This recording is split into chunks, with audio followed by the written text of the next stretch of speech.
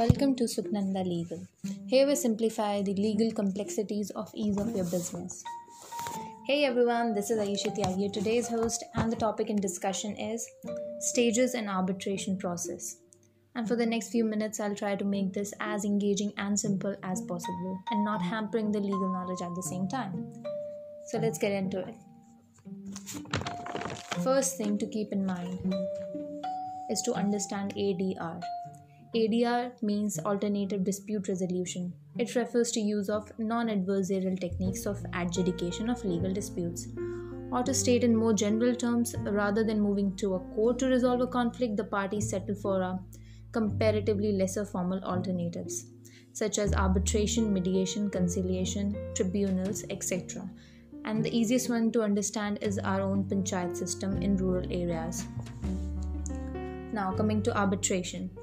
It finds its origin during 16th century in Latin word arbitratus, meaning be of an opinion or give a decision.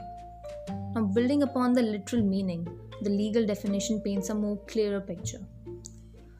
Arbitration is a private arrangement of taking disputes to a less adversarial, less formal and more flexible platform and abiding by judgment of a selected person instead of carrying it to the established courts of justice.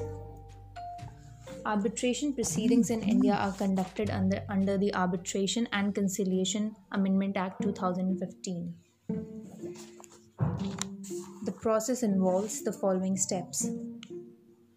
The commencement of arbitration starts when parties choose either way of an agreement or through the reference of the court. The parties in an arbitration have the freedom to select a qualified expert known as an arbitrator. The process of dispute resolution through arbitration is confidential, unlike the court proceedings, which are open to the public. This feature of arbitration makes it popular, especially for the commercial disputes, where business secrets revealed during the process of dispute resolution are protected and preserved. Similarly, companies can maintain their commercial reputation, as they can prevent the general public or their customers from discovering the details of their ongoing legal disputes. Then, the decision rendered by an arbitrator is known as an arbitral award. It is similar to a judgment given by a judge and is binding on the disputing parties. Once an arbitral award is rendered, it is recognized and enforced, just as a court pronouncement or an order. In addition to an arbitral award, the arbitrator also holds power and authority to grant interim measures like a judge in a court. These interim measures are in the nature of a temporary relief and may be granted while the legal proceedings are ongoing in order to preserve and protect certain rights of the parties till the final award is rendered. Therefore, an arbitral award holds several similarities with the court order or judgment. However, unlike a judgment rendered by a judge in the court, the award does not hold precedential value for future arbitrations. Arbitrators are free to base their decisions on their own conception of what is fair and just. Thus, unlike judges, they are not strictly required to follow the law or reasoning of the earlier case decisions. Now moving on, there may be some questions which are popping up in your mind, such as, are there any limitation periods for the commencement of arbitration? The Limitation Act 1963 applies to all proceedings under Arbitration and Conciliation Act, just as it applies to proceedings in the Indian courts, except to the extent expressly excluded by Arbitration and Conciliation Act. Any arbitration proceeding commenced after the limitation periods will be time-barred. Next, are there any procedural rules that arbitrators must follow? The parties can agree on the procedure for conducting the arbitration proceedings. If no such procedure is agreed by the parties, the tribunal is authorized to conduct the proceedings in such manners as it considers appropriate. The tribunal is expressly exempt from applying the provisions of CPC and IEA. If under the arbitration agreement, the arbitration is to be administered by an arbitration institution, the rules of that institution become a part of the arbitration clause by implication.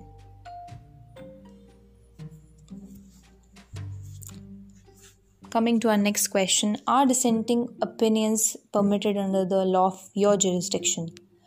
Dissenting opinions are permitted under Arbitration and Conciliation Act. The dissenting arbitrators have the option to prepare a separate award or to give their opinion in the same document which contains the award of the majority members of the tribunal. However, this dissenting opinion or award does not form part of the majority decision and is not enforceable. Which takes us to our next question. Can local courts intervene in the proceedings? Local courts can intervene in domestic arbitration proceedings. This includes the power to issue interim orders, order evidence to be produced directly to the tribunal, and appoint arbitrators. Can there be any default language and seats? The parties can agree on the languages and location to be used in the arbitration proceedings. In the absence of such agreement, the tribunal has a discretion to determine the language and location. Now, the most important part, how is evidence obtained by the tribunal? The parties are free to agree on the rules to gathering and submitting evidence. If the parties do not agree on these matters, the tribunal has a discretion to determine how evidence may be gathered and submitted to it. The courts can assist the tribunal in taking evidence as such assistance is sought either by the tribunal or by one of the parties with prior approval of the tribunal. And then the tribunal is required to observe the fundamental principles of natural justice when considering evidence. Now, what kind of evidences are acceptable?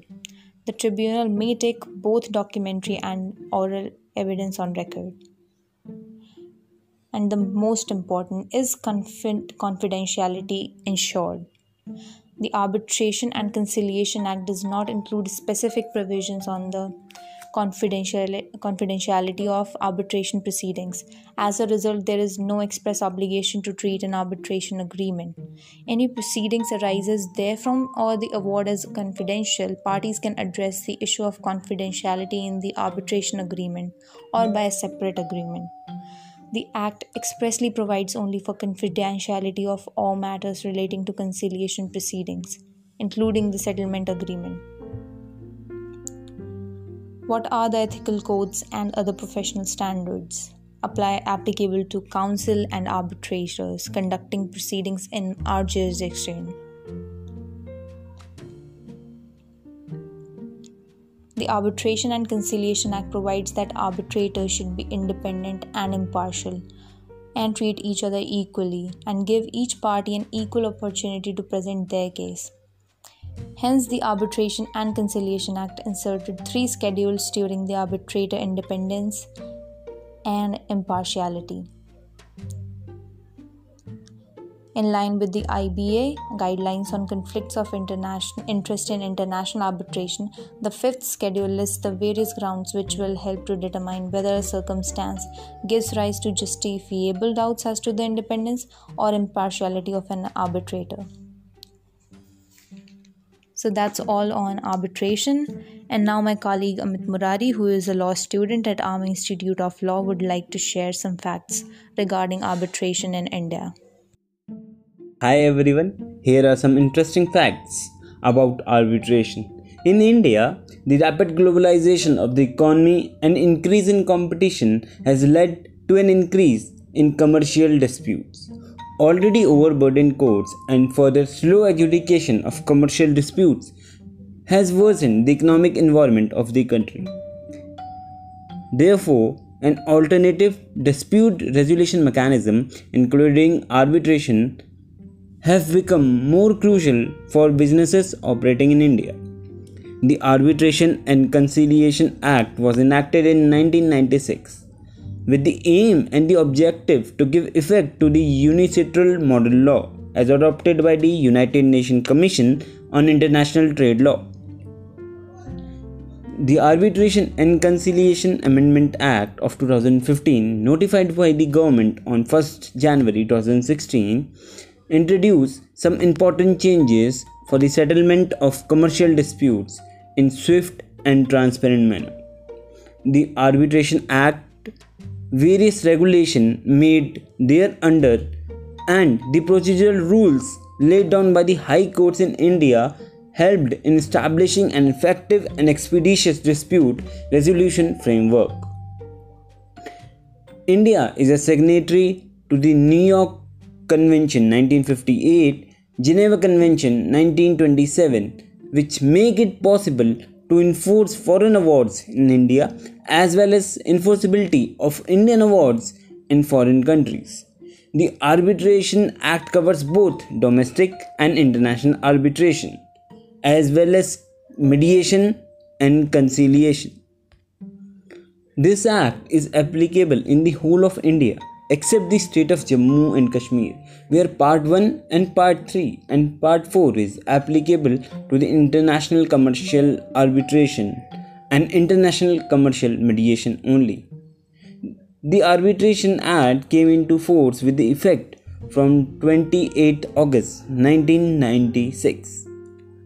Do you know the Arbitration and Conciliation Act 1996 repealed several pre-existing arbitration statutes such as the Arbitration Act 1940, the Arbitration Protocol and Convention Act 1937, and Foreign Awards Recognition and Enforcement Act 1961, thus proving arbitration has for a long been a part of Indian legal system. So those were some interesting facts. Thank you for having me.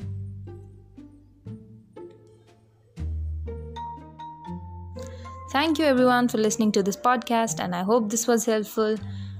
And if it was, do follow this podcast channel. See you guys in the next episode.